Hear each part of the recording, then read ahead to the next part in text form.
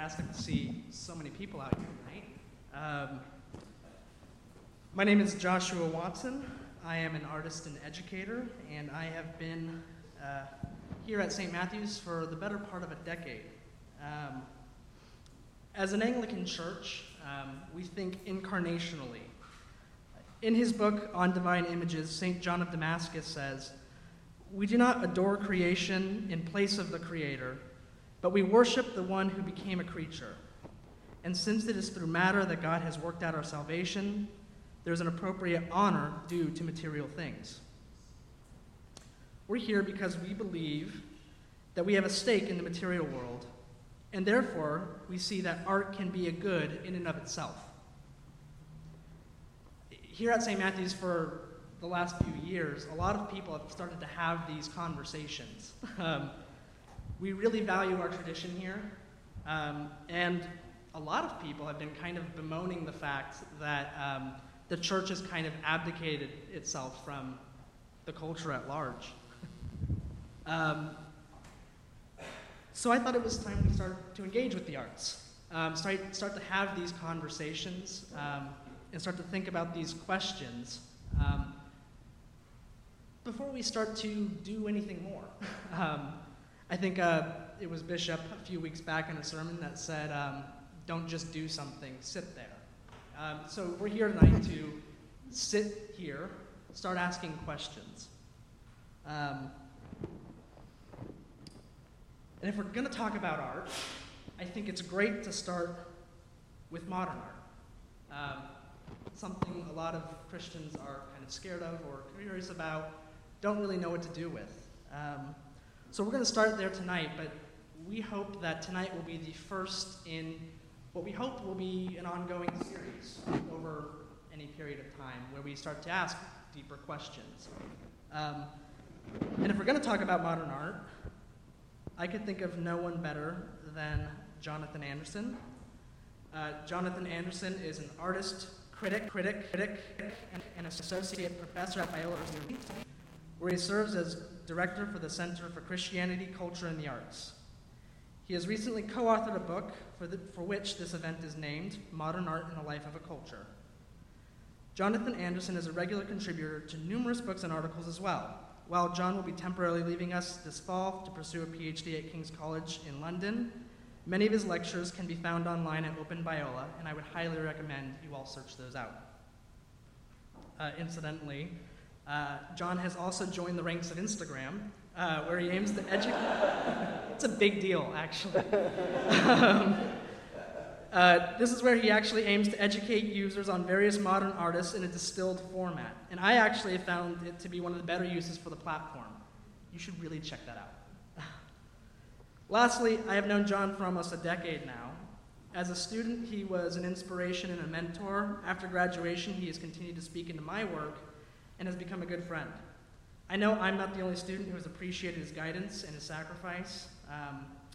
John's passion for art, education, and culture is a natural outflowing for his love of God and neighbor, and it is a privilege to have him here before he departs. Please welcoming John Anderson.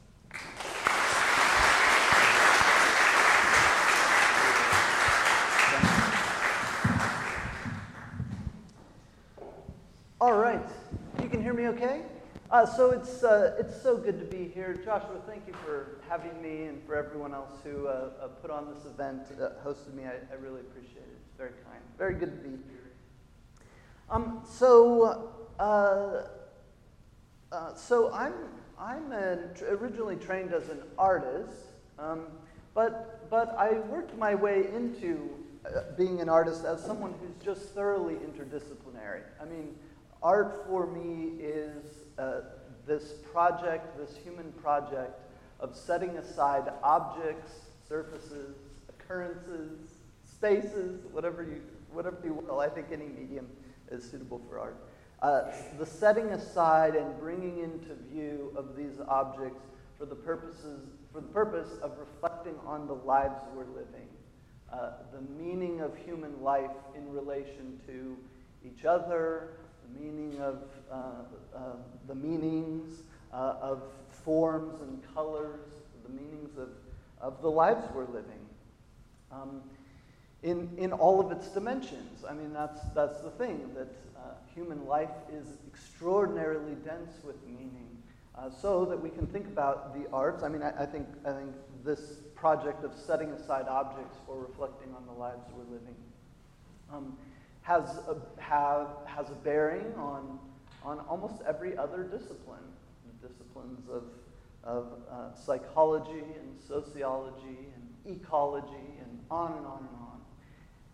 And for me, one of those dimensions that has always been very important is theology. I just have always, I think, experienced the arts as, on some level, speaking to the meaning of human life, the meaning of the world in relation to the presence or absence of God.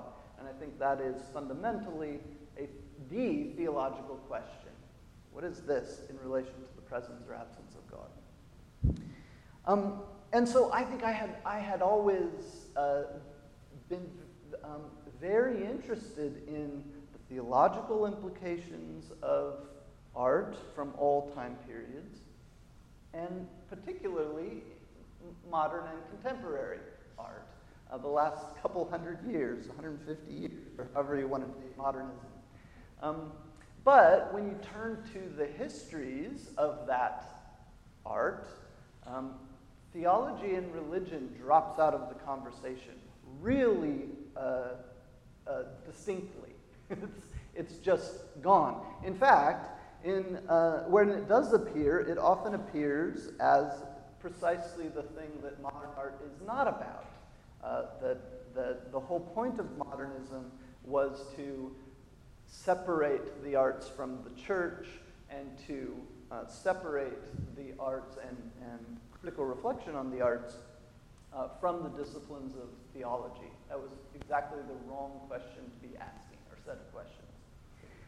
And that is pretty common in the ways that the histories, the written histories, and the teaching of modern and contemporary art is presented. And I don't think it's true. I think our histories are partially miswritten in that, on that count. And that has really projected me into writing. So I've been forsaking my studio for the last few years in pursuit of this question of the place, the role of religion and theology in our understandings of modern and contemporary art. With having fully in view the fact that what modern art is, indisputably, is art after it left the church, right? And so in a lot of ways, this is a really interesting place to be having a conversation about modern art in a church. I kind of love, in fact, doing this talk here. Okay, so I think felt very much projected into these questions that I didn't know how to answer, searching for books that I couldn't find, that it didn't seem anyone had written, and so I really just felt pulled into writing. And one of the kind of most prominent examples of that is this book, Modern Art and the Life of a Culture, that I co-authored with a theologian named Bill Dernis, who teaches at Fuller Seminary, if you guys know who Bill is. So what I want to do tonight is introduce this book to you, talk through it a bit, outline its major concerns, and introduce a couple of snapshots that are taken from the book, and then leave some time for questions at the end. So hopefully a good bit of Q&A, 30 minutes or so. So as we go through this, feel free to be formulating questions, and we can bat them around here at the end. Okay, so launching into the book.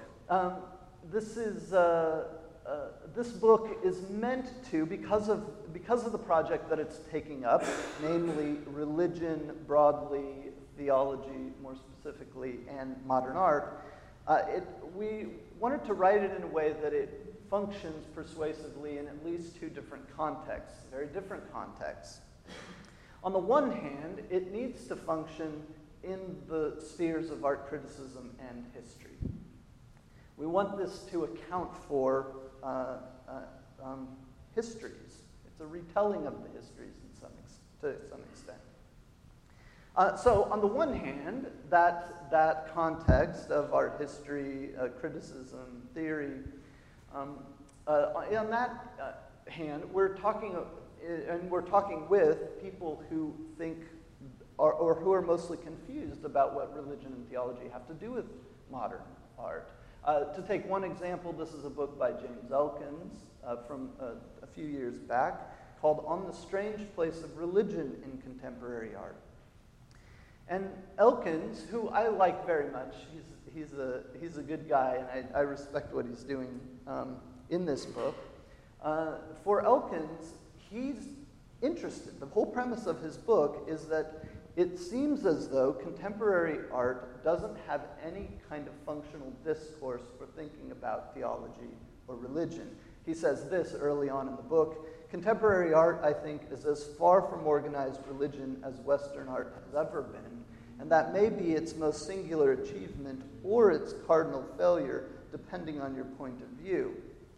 The separation has become entrenched. And he means that not prescriptively, but descriptively. He's trying to describe his experience as a very prominent art historian at the Art Institute of Chicago, his experience in the writing and teaching of contemporary art and contemporary art history. So he means it descriptively rather than prescriptively. He sorts through, the book is devoted to sorting through why this is the case, and can it be altered, adjusted. He's very interested in creating more space for thinking about religion in contemporary art, because he sees it in the concerns of his students and in the concerns of a lot of artists who are written about, but then once you get to the teaching and the writing, it disappears and is just not acceptable. And so he goes through this kind of train of thought, trying to figure out, how do we speak about religion? And he concludes his book saying, there is no way to bring religion and contemporary art together. When they meet, one will always crush the other. But we have to keep trying. That's how he concludes his book. So I'm one of the fools who's continuing to try. And there are all sorts of places we could go in the histories to kind of understand why this is the case. Why is contemporary art so detached from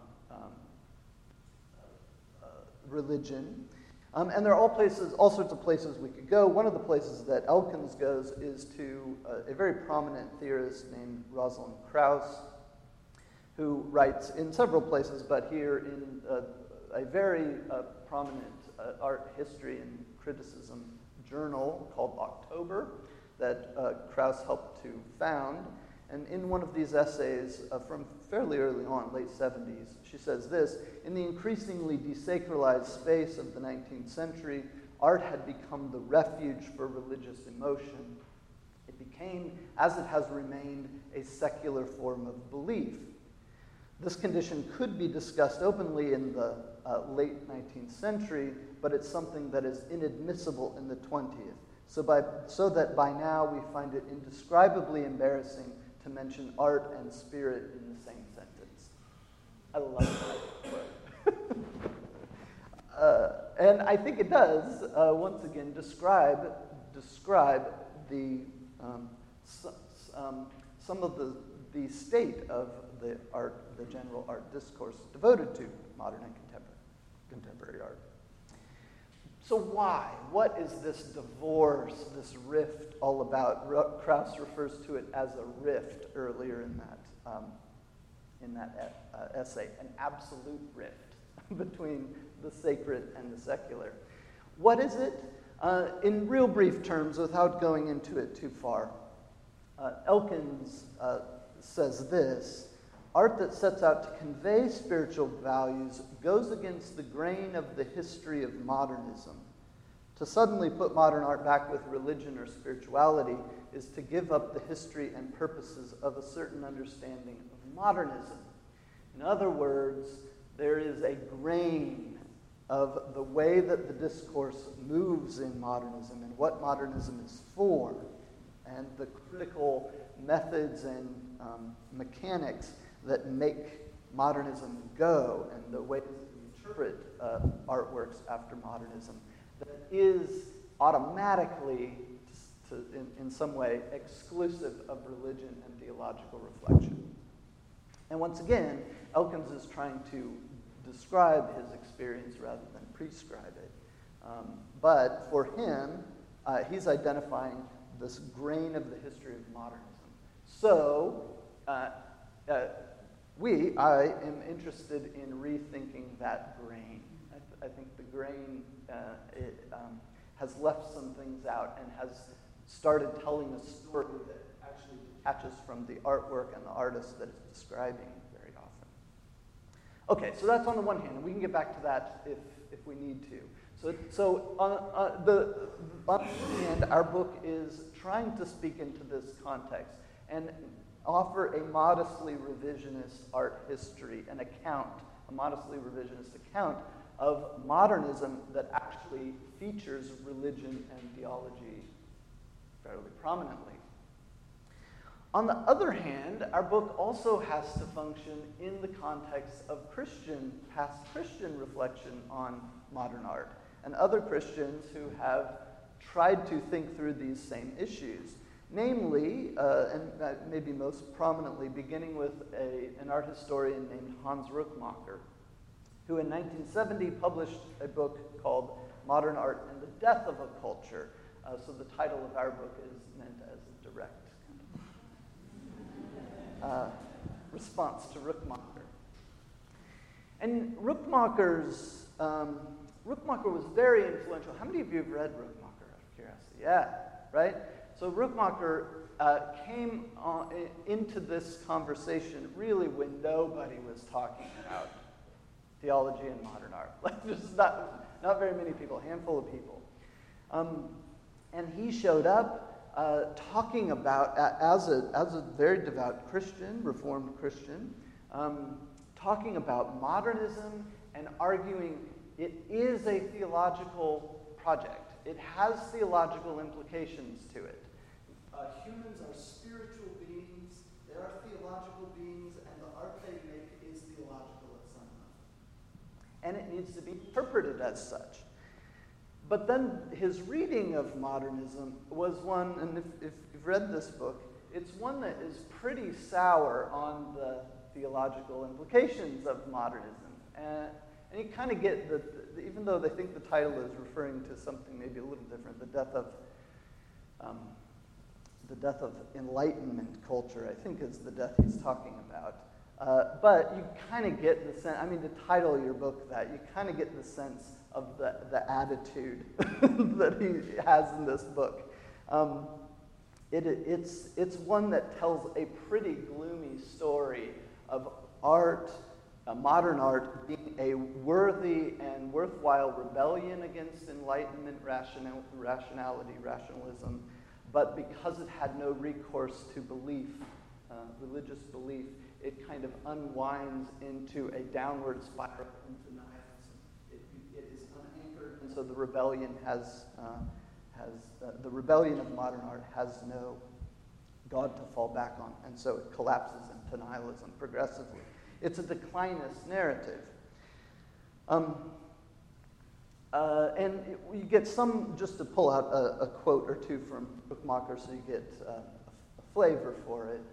He says early in the book, the issues at stake are not just cultural and intellectual, but spiritual. What's involved is a whole way of thinking that leaves out of account and so largely negates vital aspects of our humanity and our understanding of reality.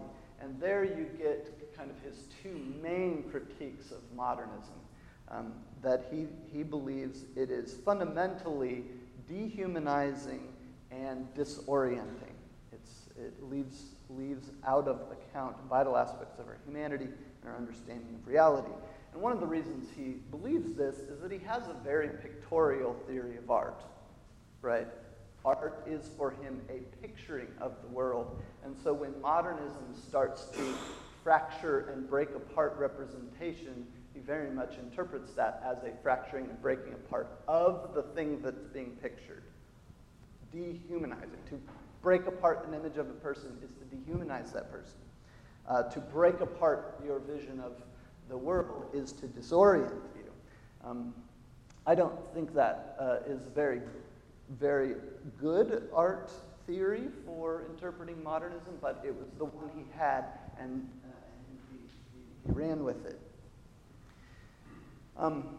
And the story that he tells, and it is a story, it's a driving narrative that starts sweeping up all sorts of artworks as examples. He never really discusses any artwork for more than a sentence or two, sometimes 3 or 4. But it is just this story, declinist story that's barreling along, just sweeping up all of these artworks. Making claims, big claims like this, that one thing that binds all of these modernist groups and arts together is the assertion that reality is at stake, that it has become a question mark, that it seems to be something humanity cannot be happy with, something that is strange to him. Crisis, alienation, absurdity, it's words like these which describe the artistic situation. And those are the words he uses over and over in the book. He uses the word absurd dozens of times. And ultimately, what Rookmaaker was trying to do, I think, or what he did, was tell a very gloomy story of modernism at the same time that he was very much encouraging Christian artists to get their acts together and go make art. Stop apologizing. You need to make art, right? So you kind of have this call to action among Christian artists that is in some great extent funded by a sort of crisis story that you have to respond to, right? Kind of very 20th century evangelical strategy. Okay. Sorry, I hope that was okay. Okay. So you can see that this is a pretty conflicted project we're trying to pull off. These worlds are both talking about the same things, I suppose, modern art, but through really different frameworks. And we're trying to write a book that functions in both. It's a fool's errand, but I'm foolish enough to do it. So on the one hand, we're affirming with Rookmaaker, religion and theology is a really important framework for understanding modern art, and it has to be accounted for to do good art history. But we're objecting to the ways that he did the art history. And on the other hand, we're, I think, affirming much about modern and contemporary art history, the way that those histories are written and taught, but also arguing, man, we're leaving out a whole dimension of human thinking and human valuing and reasoning that is important for really doing good art history, fully accounting for the meanings that these artists were wrestling with. Okay, so that's kind of framework, maybe a little front-loaded, too front-loaded. And this is part 1 of the book, right? It goes in 2 parts. And so the first part is really articulating these, how this project sits in these 2 contexts and making some key critiques, I think, of each of these projects. And it's pretty good writing. You should check out, chapter 1 is really good. One other thing to put on the table from part 1 is that at the center of this project is, if we take Elkins at his word, at the center of this project is the question of modernity. What does modernity mean? What is the grain of modernism? It's a central question that is often begged, I think, in these kinds of projects. So we're thinking about modernity, and we've had a lot of help with that. Over the past 2 decades, there's been a lot of work about modernity and modernism that's very helpful. And a lot of that is arguing that that there have been these narratives of secularization, what's called secularization theory, or secularization thesis, that argues that when a society modernizes, it intrinsically secularizes, right? And that narrative has come under a lot of pressure in the last couple decades. On a sociological front, it just doesn't seem to be describing what has actually happened in the world. Religion is more of an issue in the world now than it perhaps has ever been. And religion seems to be, and religious belief seems to be spreading and multiplying rather than declining, particularly in countries that are in the process of modernizing. So it's got sociological problems. On the other hand, it's got big philosophical problems that a number of philosophers are arguing, including Charles Taylor, that these theories, the secularization theories that dominated a lot of critical theory in the mid-20th century were built on some faulty assumptions and were creating a narrative that was explaining things that it didn't have it shouldn't have been explaining, I guess we can say. So we turn to Charles Taylor also in chapter 1 to help call into question this grain of the history of modernism that Elkins is talking about, and others. Because, after all, modern art history was built with a secularization theory at its heart, right? That old narrative of what is modernism? Modernism is specifically a secularizing movement that is abandoning the church and diminishing theological explanations of the world. And Rosalind Krauss nearly admits this. Secularization theory is at the heart of the kind of art history that she was doing. And it's a questionable theory. And so if we call into question secularization theory, we're also calling into question, at least to some extent, the histories of modernism that were written on it and around it, by it. So we pull from Charles Taylor, and Taylor very, very helpfully, I won't go into much Taylor here, because if any of you have seen this book, it's like it's a whopper. But I'll just pull from one aspect of Taylor.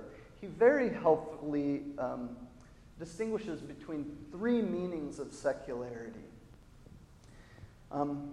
First, he describes secularity, and he numbers these: secularity 1, secularity 2, 3. He says one meaning of secularity is that we're referring to a privatization of religious belief and practice. In other words, this is the splitting between the public sphere and the private sphere. Religion goes private, and the public square has to be secularized and pluralistic. And we refer to that as secularization. That is a secularizing.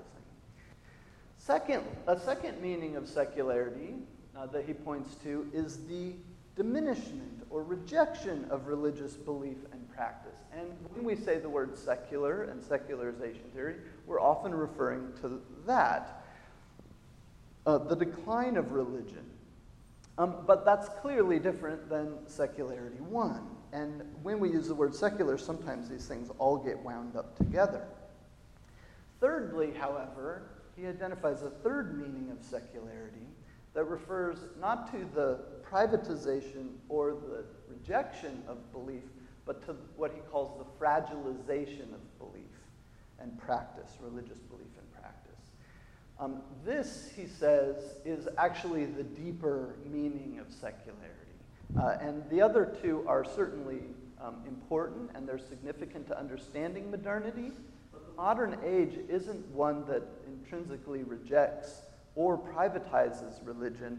It's one that fragilizes religion. And this is an effect of a lot of things, technology, globalization, and so forth, in which he says, we can no longer hold our beliefs as taken for granted. You can't just grow up in the town that you grew up in, believe your beliefs, and that's the way the world is, axiomatically, as he says. Rather, we can only hold our beliefs today while looking over our shoulders at all of the other options. And he says that is a fragilizing process. And what this fragilizing kind of secularity does is not reduce or collapse or eliminate belief. Rather, it pluralizes belief. So he refers to not a collapse of belief, but a supernova in which you have all sorts of beliefs and practices on option, and they get combined and remixed and so forth. And you have this fragilizing that also goes along with the pluralizing. This is really key for our project, because what we're arguing, what has typically been argued when it comes to modern 20th century art history, we'll say, what typically has been argued is that it is a secular too project. It involves the elimination, rejection, the walking away, the denial of God. Our argument is that modern art is profoundly secular. It is. But it is secular 3. It is the best way to understand religion in modern art is as a fragilizing. And so what you get is not artists who are rebelling against God as much as you are artists who are struggling with what they can believe, what is to be believed. How does one proceed when you're working outside of the church? How does one proceed in the modern metropolis? What is a human life? It's one of struggle and inner conflict, and theological conflict, not of theological rejection and diminishment. And that means that modern art, I think, isn't what the purpose of this book, our book, is not to try to just make a case for modern art that can just be simply and uncritically imported back into the church. That's not the argument we're making. This isn't art for the church. This is art well outside of the church, but it's art that has a great deal of theological questioning and concerns, human concerns, in it that can be named and sorted out. And doing so is I think, productive and generative. Certainly for the art history conversation, but I think also for those of us who take religion theology seriously. Okay, is that all right? Sorta? Well, there are lots of questions there, but that at least gives you kind of the theoretical framing of this book, which is part 1. So I want to run through a bit of what we do in part 2, which is where we then turn to the histories themselves and the artists themselves and try to sort out and give voice to and modestly retell aspects of modern art history that where we see this, I think, secular 3 wrestling with belief. So Rookmaaker took as his time period, 1800 to 1970, when the book was published. So we decided, how you do this, how you write history, I don't know. We decided to take that same time period and more or less take the same kind of geographical areas that he covered. Not because that is the best place to do a history of modern art. I think this book would actually be really exciting if it took into account more of the global south, more kind of non-canonical artists. But we decided, let's take this same kind of history that has become so familiar and been so written about, and see if we can rethink that history. Start there, start with the kind of canon, and move outward from there. So we start with 1800. My co-author and I kind of split the chapters, so we didn't so much co-write as wrote our chapters. So I'm mostly going to ignore the chapters that he wrote, just because I'm standing here and, I'll talk about what I was thinking about in this book. And this is actually the chapter, or part 2, goes through geographical regions. So it starts with a chapter on France, and then Northern Europe, Russia, North America, and so on. So this is actually from his chapter on France, but I sort of dropped a few things into it. So we looked at examples.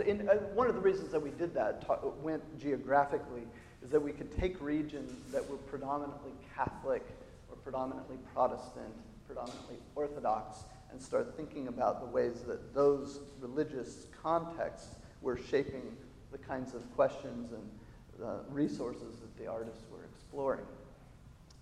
So we look at Gauguin and Van Gogh, both of whom were in earlier times in their life preparing for the ministry. Gauguin trained as a priest, trained to be a priest, and Van Gogh trained to be a pastor.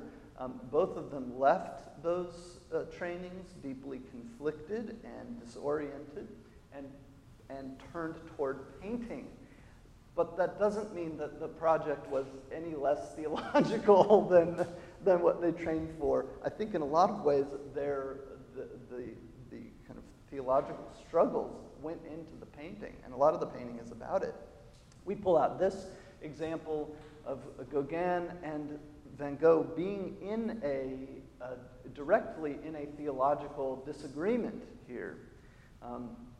The painting on the left was first painted by Paul Gauguin that describes a vision after the sermon, or a vision of the sermon, in which you have these devout people from Breton who he was up there kind of working among them, and he witnessed some kind of vision that they had, and he makes this painting as a kind of skeptical outsider. What do I make of these people who are having religious visions of Jacob wrestling the angel? And in some ways, maybe the painting is a kind of surrogate, wrestling with the angel, wrestling with this whole idea.